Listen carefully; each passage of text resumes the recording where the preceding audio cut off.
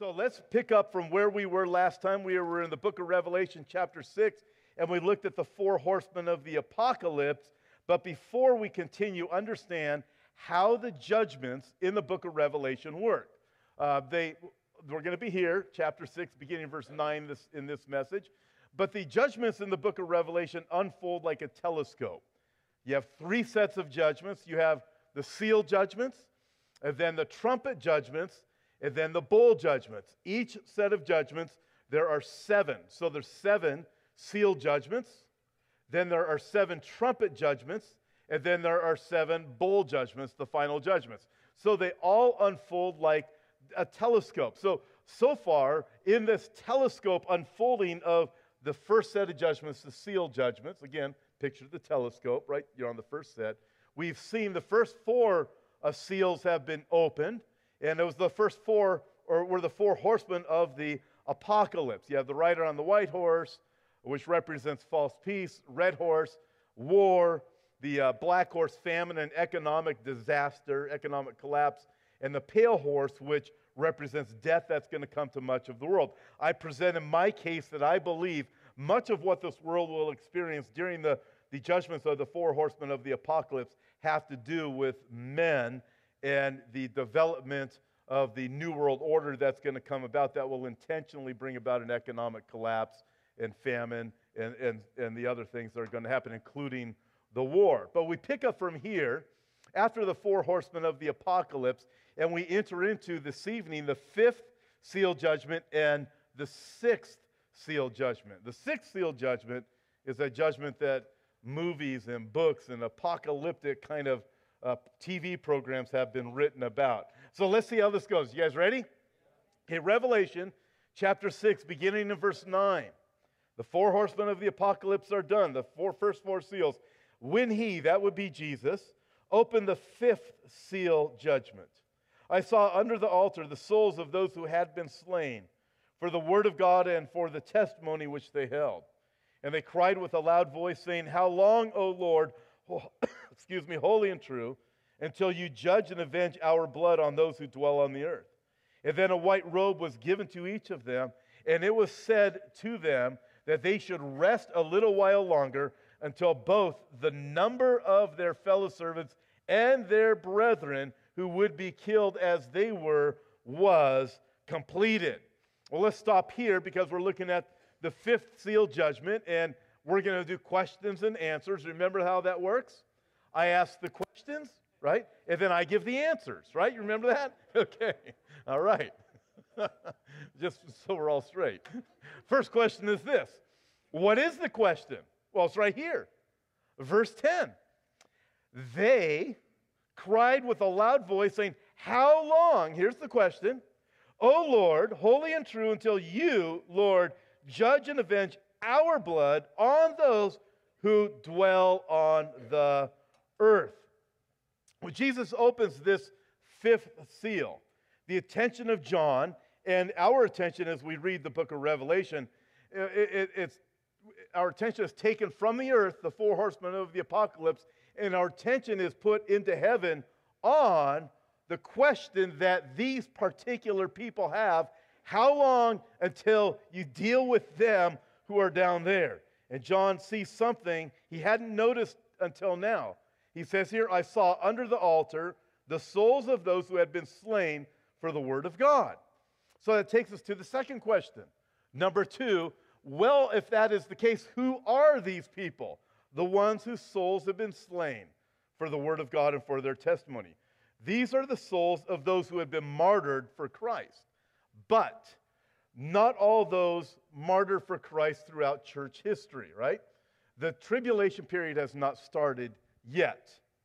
So there's a lot of people that have been martyred for Christ up until this place that we read about, this fifth seal.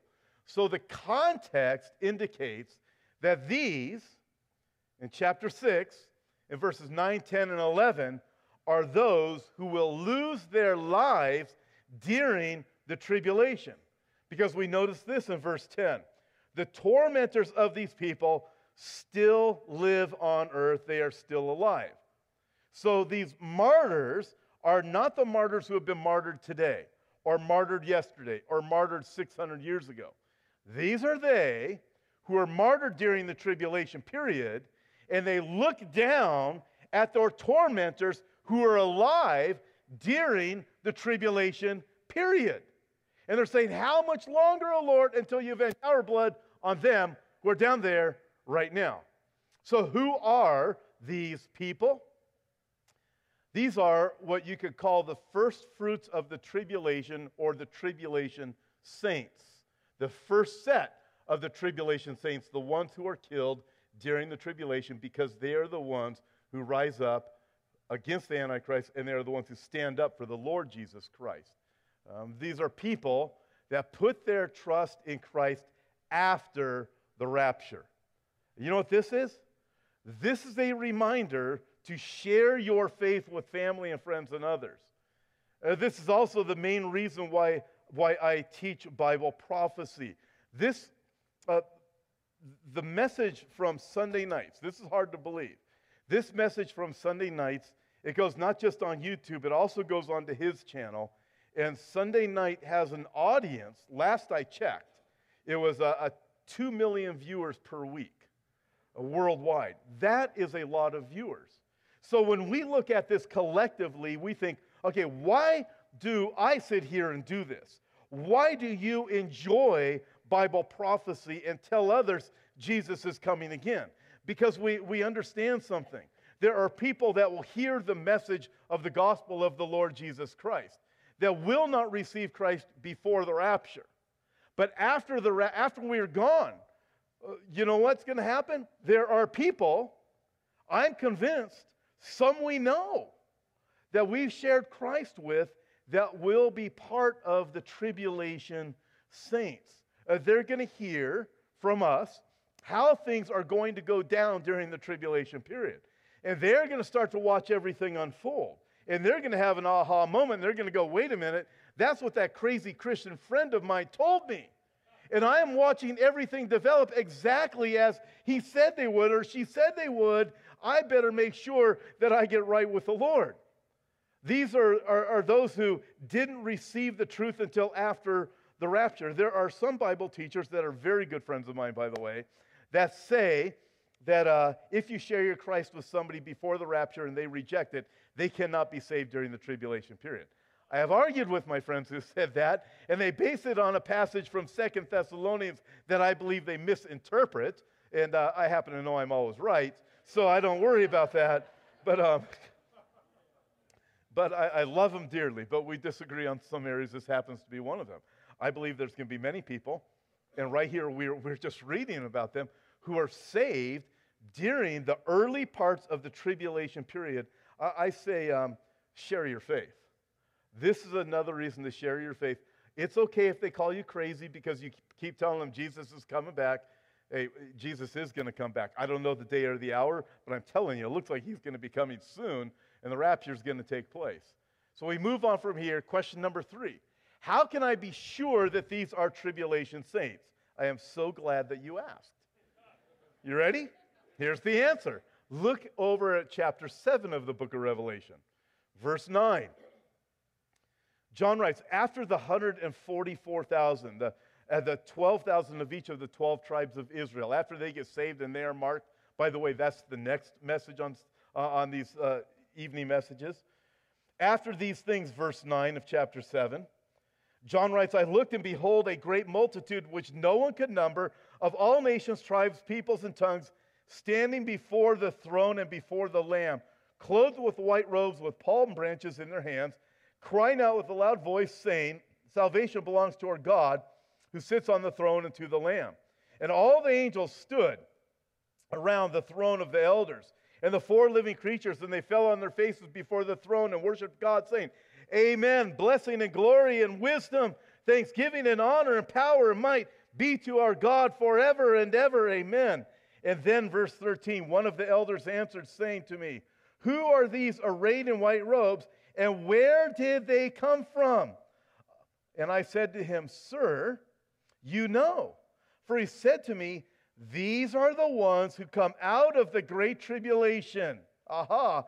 and washed their robes and made them white in the blood of the Lamb. Aha!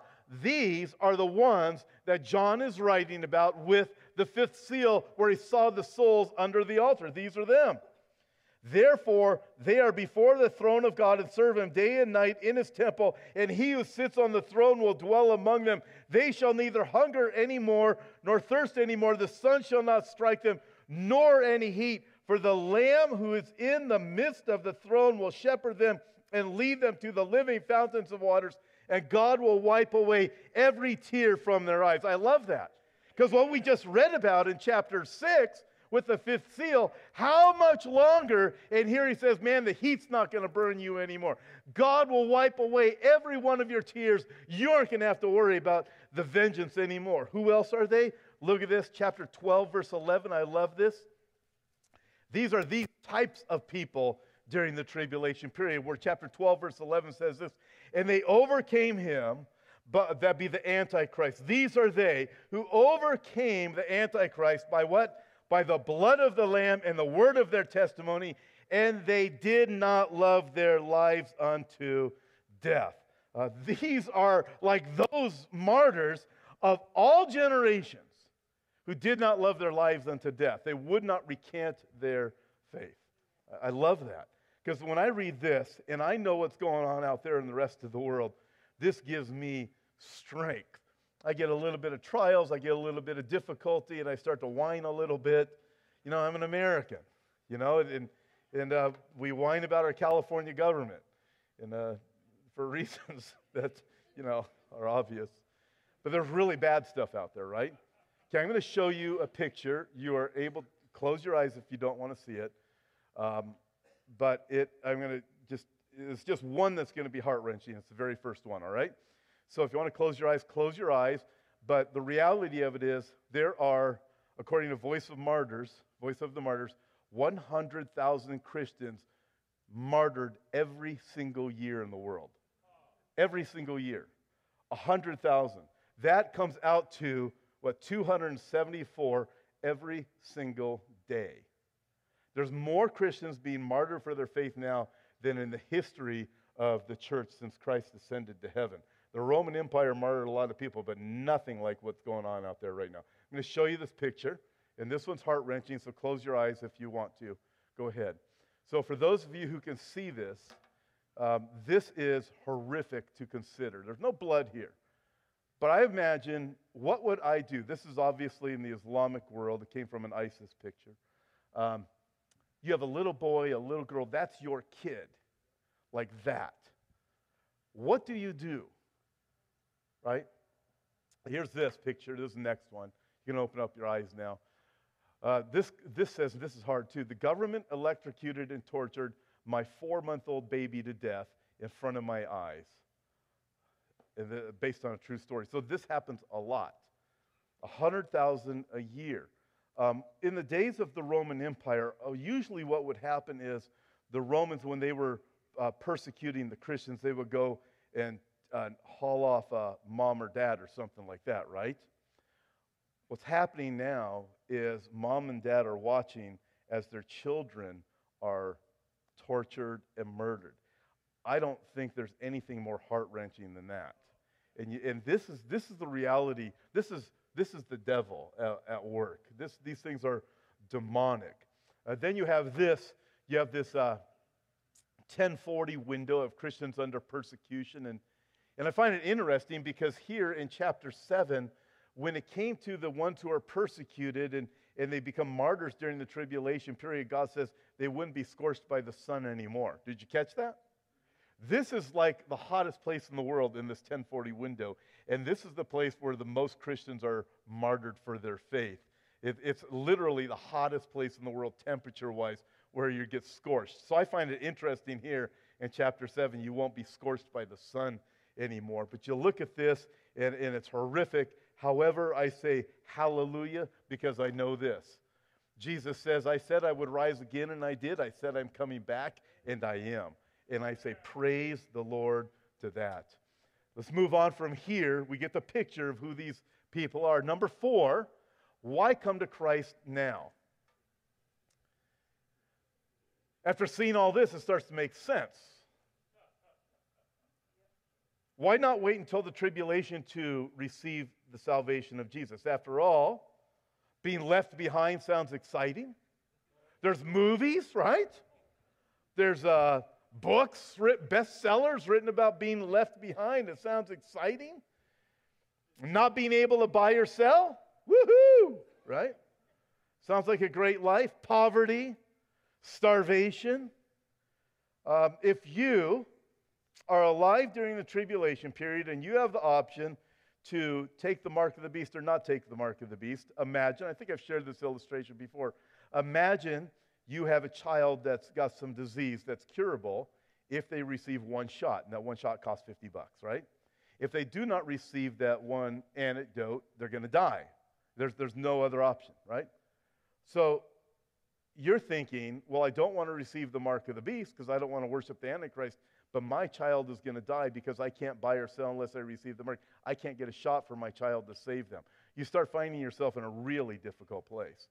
Think of it like this. How bad it's going to be. Daniel chapter 7 says about the Antichrist, he shall speak pompous words against the Most High. He shall persecute the saints of the Most High and shall intend to change times and law. And then the saints shall be given into the Antichrist's hand for a time, times and half time. That's for a period of 3.5 years.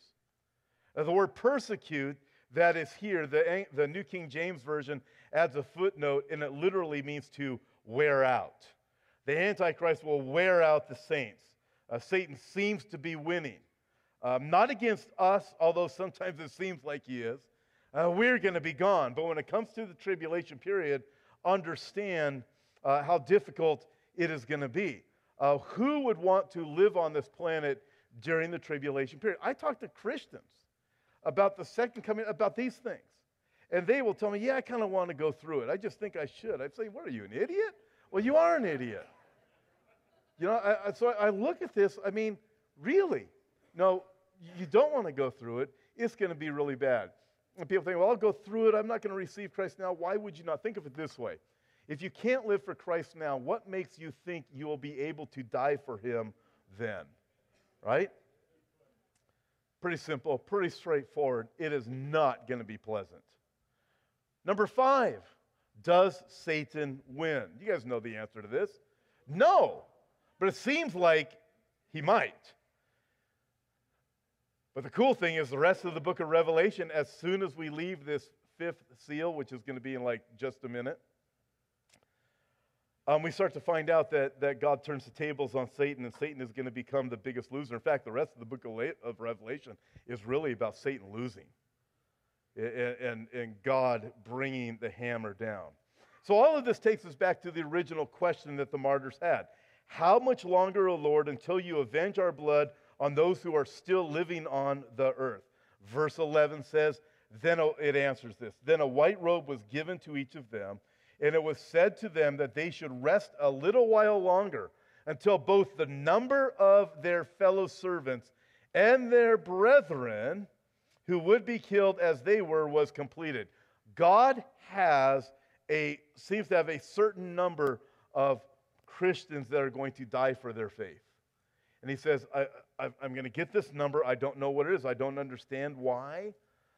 We know from Romans chapter 11 that the time of the end, God says, blindness in part has happened to the Jews until the fullness of the Gentiles has come. There seems to be a fullness somewhere, and then God turns his attention again to the Jews. He's working with them. It's a similar concept here with the martyrs. God is saying there's a particular amount of martyrs. He wants it. When we get to heaven, we're going to get it. We're going to say, God, you're amazing in your holiness and your righteousness and your wisdom. We'll get it. It doesn't make sense now, but God has a particular time. God's answer to us in our complaints about justice is similar, or injustice is similar. We say, how much longer? And he's saying, hold steady. I will prevail. You're going to get through it. I promise the time is coming when I will deal with all injustices. I look at things going on in this world. I look at I think of children being abducted. and the sex slavery industry. And you start looking at things that are happening throughout the whole world. The rise of jihadists, and not to mention things going on in the media in Washington and all over the world. And I think, how much longer, O Lord, Jesus, come quickly. That's what we're told to pray at the end of the book of Revelation, so I do that. But I still don't know, but I can't wait until Jesus rights all the wrongs. My heart breaks when I hear of a child abducted or something like that, or abuse coming to an innocent little kid. It's just devastating. And I think, Lord, He is going to right all of the wrongs. Well, this takes us to the sixth seal. So we have the question, how much longer? Now we're going to get to the answer. Question number 6, what is the answer? The answer is God's wrath.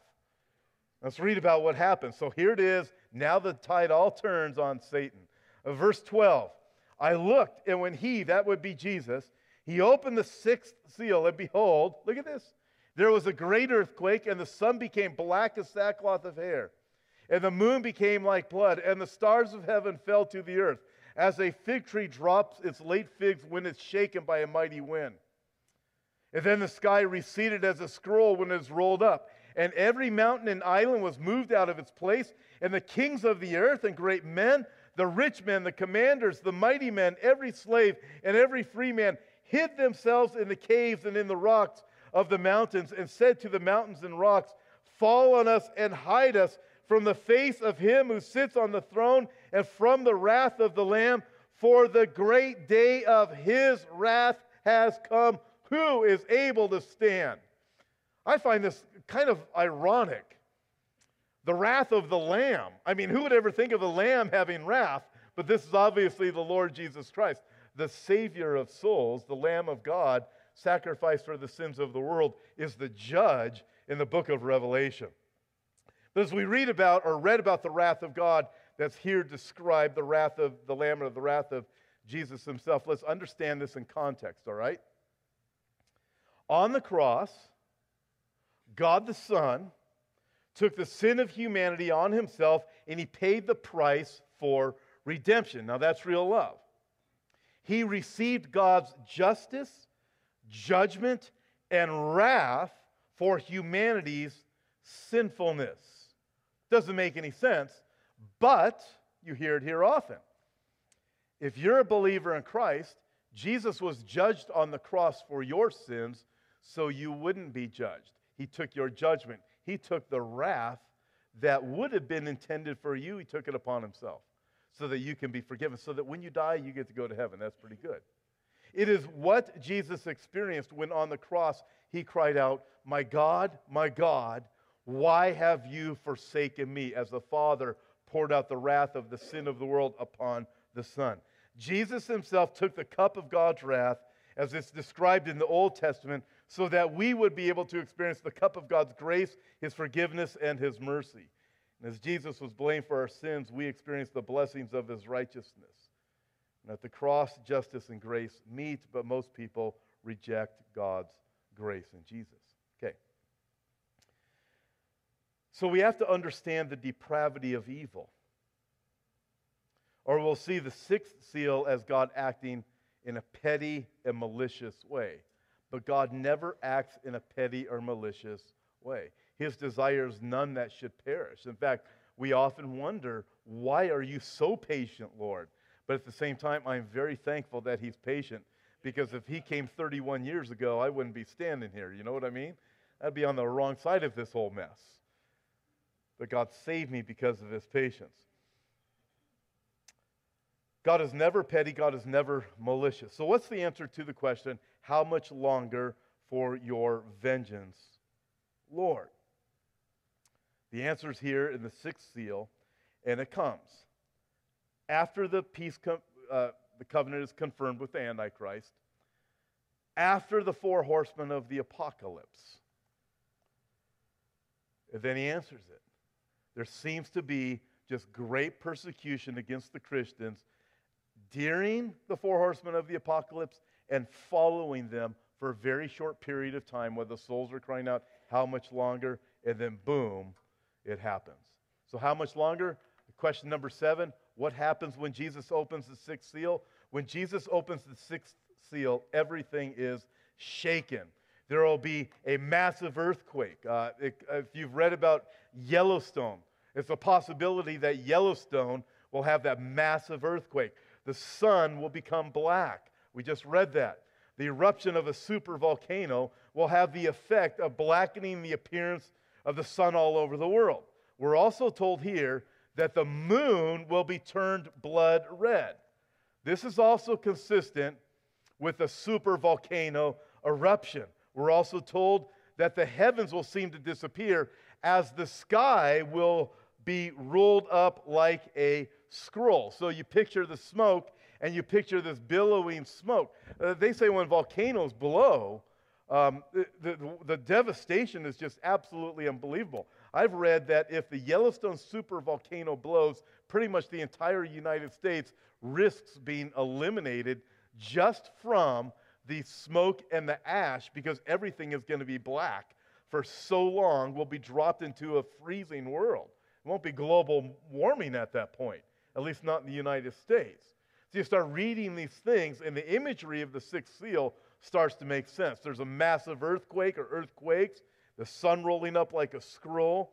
And then also, it tells us here that things are going to fall from the sky. Look at verse 13. The stars of heaven fell to the earth as a fig tree drops its late figs when it's shaken by a mighty wind. Now, I take stars literally here. The stars will fall from the sky, and they're going to hit the earth. So does that mean the sun, which is much larger than the earth, that's 93 million miles away and is a star, is going to hit the earth? No. But understand this. The word for star that's used here comes from the Greek word aster. We get our English word asteroid. And so this means stars falling from the sky like figs on a tree late in season, shaken by the wind, will be like meteorites and asteroids hitting the earth. We're hearing all the time now, you read about science reports and these scientists, these astronomers, are starting to actually get worried that asteroids are going to hit the planet. I didn't used to hear that 20 years ago. And now it seems like almost every week another scientist is saying, uh-oh, we might have a problem with this asteroid someday, and so forth. But I want you to think of this when you think of asteroids. There is this area out there, the asteroid belt. And I find this fascinating, the asteroid belt. Now, this is really hard to see on our screens. Sorry about that. This is really hard to see. I almost can't even see it from here. So right here, that says asteroid belt, right? So here we have Mercury, Venus, Earth, Mars, asteroid belt, and then Jupiter. So all those asteroids I showed you in the last picture, this one, so picture this, in an orbit, these are all going around the sun like Mars and Earth are. What would happen if God were to suddenly let go of the asteroid belt, right? And that asteroids would start plummeting the earth like figs late in season when the wind shakes the tree. This is what Job says. I've shared this with you before, but I'm going to share it with you again because it's what I was looking for earlier. Remember when I was talking and I said, I'm just going to keep talking because I got to find this. It's in Job chapter 38. Listen to these words. This is God talking to Job. God says, have you, Job, entered the treasury of snow, or have you seen the treasury of hail, right? Or warehouse would be another way of saying treasury, right? So have you seen the warehouse of snow that I have? Have you seen the warehouse of hail that I have? And then he says this, which I have reserved for the time of trouble, judgment, which I have reserved for the day of battle and war. Woo! So God gives us this idea in the book of Job. He has a warehouse. Could this be what he's referring to in Revelation chapter 6? Like the stars falling from the sky like figs late in the season shaken by a tree. The asteroid belt, I have a warehouse out there waiting for the day of battle. I have a warehouse out there waiting for the day. I'm holding back the earthquakes from going. I'm holding back the volcanoes from going. But one day they will go. The earthquake that's described in verse 14 here in Revelation chapter 7. The sky recedes as a squirrel when it was rolled back. In the earthquake, from verse 12, we see the effects of it in verse 14. Every mountain and island is moved out of its place. Seismologists say that a magnitude 10 earthquake is unlikely, but it is possible. I think when it comes to the time of the tribulation, it's going to happen. And according to the Japan Times, a magnitude 10 quake would likely cause ground motions for up to an hour. That is a big earthquake, isn't it? I mean, living in California, you kind of get used to earthquakes, but or you experience them. I don't know if you ever get used to them, but the ground shakes, and the good news is who's doing the rattling, right? You're saying God's shaking it, so we're good. But usually they're short. Can you imagine the ground shaking like that for an hour? That would be pretty frightening. And with that, imagine an earthquake lasting an hour and the tsunamis, according to the Japan Times, going on for days. A tsunami, and then another tsunami, and another tsunami. Here's some Bible scholars say that this earthquake and the mountains and the islands being knocked off their place is a reference to political upheaval. Now, these are my friends, God bless them, who do not take the prophecies of the second coming of Christ literal. I'll see some of them over the Christmas time. Pray for me. Pray for them too. But I'm like, seriously, if you take the prophecies of the second coming of Christ, about 30% of your Bible is prophecies regarding the second coming of Christ. If you take them literally, it makes sense. When you don't, you start to say, well, what's happening in Washington right now is the islands and mountains being moved out of their place, political upheaval. You start spiritualizing things and saying everything is symbolic. But I'm going to tell you, everything is going to happen exactly as the Bible says it is going to happen. What John saw reflects literal prophecies from the Old Testament. The Old Testament, for example, says in Joel chapter 2, verse 10, the earth quakes before them. The heavens tremble, the sun and moon grow dark, and the stars diminish their brightness. Sounds like what we just read, doesn't it? Okay, what else? Joel chapter 2, and I will show wonders in the heavens and in the earth, blood and fire and pillars of smoke. The sun shall be turned into darkness, the moon into blood, before the coming of the great and awesome day of the Lord. Sounds like what we just read in Revelation chapter 6, right? By the way, the ultimate coming of the great and awesome day of the Lord is at the end of the tribulation at Armageddon when he returns, the culmination of the entire tribulation period. And then Isaiah 34, verse 4, all the host of heaven shall be dissolved, and the heavens shall be rolled up like a scroll. Again, what did we just read in Revelation chapter 6? The sky appearing as a scroll rolling up. All their hosts shall fall down as the leaf falls from the vine, as fruit falling from a fig tree. Start to see the imagery, right? And then we have this. These are the words of Jesus. Luke chapter 21. Jesus himself said, and I believe Jesus. My friends who say, this is political upheaval, I'm going to say, do I believe you or do you believe Jesus? I'm going to believe Jesus. I mean, take your pick, right? But there will be signs in the sun, in the moon, and in the stars, and on earth distress of nations with perplexity, the sea and the waves roaring. Wow. I think Jesus knows what he's talking about. Men's hearts will fail them from the fear and expectation of things that are coming on the earth, for the powers of the heavens will be shaken. So all of these things fit with what John sees. It's literal. These things are going to happen exactly as the Bible says. Okay, 2 more questions. We're almost done. Number 8, who is affected by this judgment on the earth? Everyone. Good answer. Everyone. Chapter 6, verse 15. And the kings of the earth, the great men, the rich men, the commanders, the mighty men. That's like all the leaders, all the uppity-ups, right? Every slave, every free man. So that's everybody else. Hid themselves in the caves and in the rocks and in the mountains. Kings won't get away, presidents won't get away, celebrities won't get away, politicians won't get away, and ain't nobody getting away.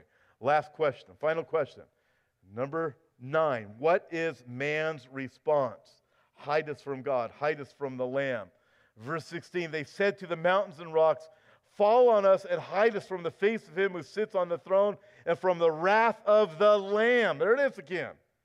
For the great day of his wrath has come, and who is able to stand? Listen, the people on the earth during this time, they recognize that it is Jesus whose wrath they face. So what do?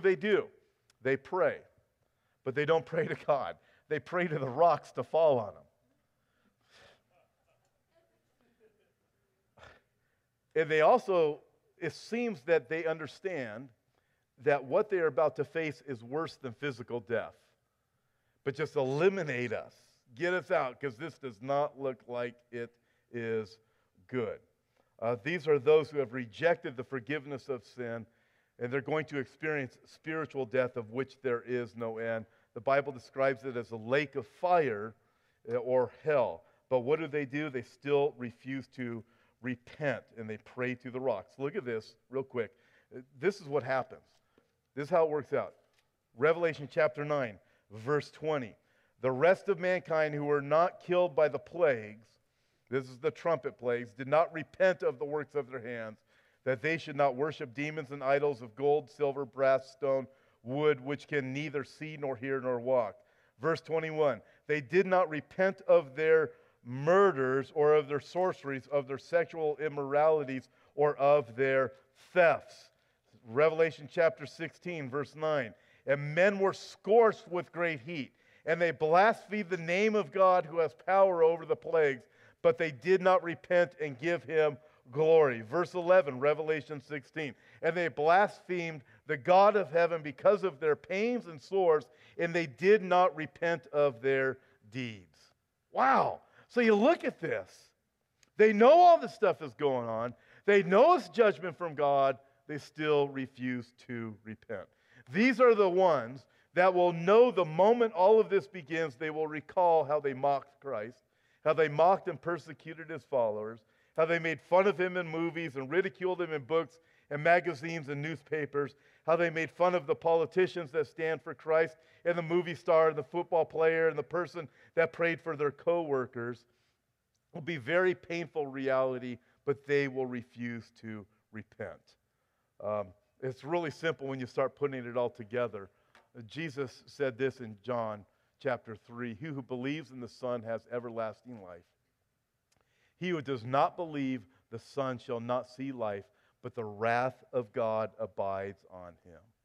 The reality of it is this: you do not have to face the wrath of God. You don't have to face the wrath of God. All you have to do is ask Christ to forgive you of your sin and repent of your sin, and you will be forgiven. This goes for everybody watching on video too. For all who call upon the name of the Lord will be saved. Jesus loves you. Listen, we're going to have a closing song, and this is what I'm going to encourage you to do. All right, if you're here in the sanctuary, come forward. And if you want to know that when you die, you're going to go to heaven, you want to know you've been forgiven of your sin, it's as simple as repenting and asking Christ to forgive you of your sin. You don't want to go through this. Why not receive Christ now? You don't want to, are you someone who's going to sit there and go, well, I want to take my chances and go through the tribulation period? We already looked at that. That's unwise. It's not even smart. But listen, this is what I want to encourage you to do. Come on down front and pray with someone. There will be men and women down here during the song or after the song is over to pray with you that you might know Christ. And if you're watching video, ask Christ to forgive you. In fact, if you're watching video, for anybody in here, I'm going to pray right now. And if you want to ask Christ to forgive you, pray with me right now and repent. To repent means to turn from your sin and surrender to Christ. Dear Lord Jesus, I recognize I'm a sinner. I repent of my sin. And I surrender to you as Lord. I thank you for forgiving me. In Jesus' name I pray. Amen. Listen, all right? Men and women are down here. You may have prayed that prayer. You're in here. And Jesus, whoever he calls them publicly and openly.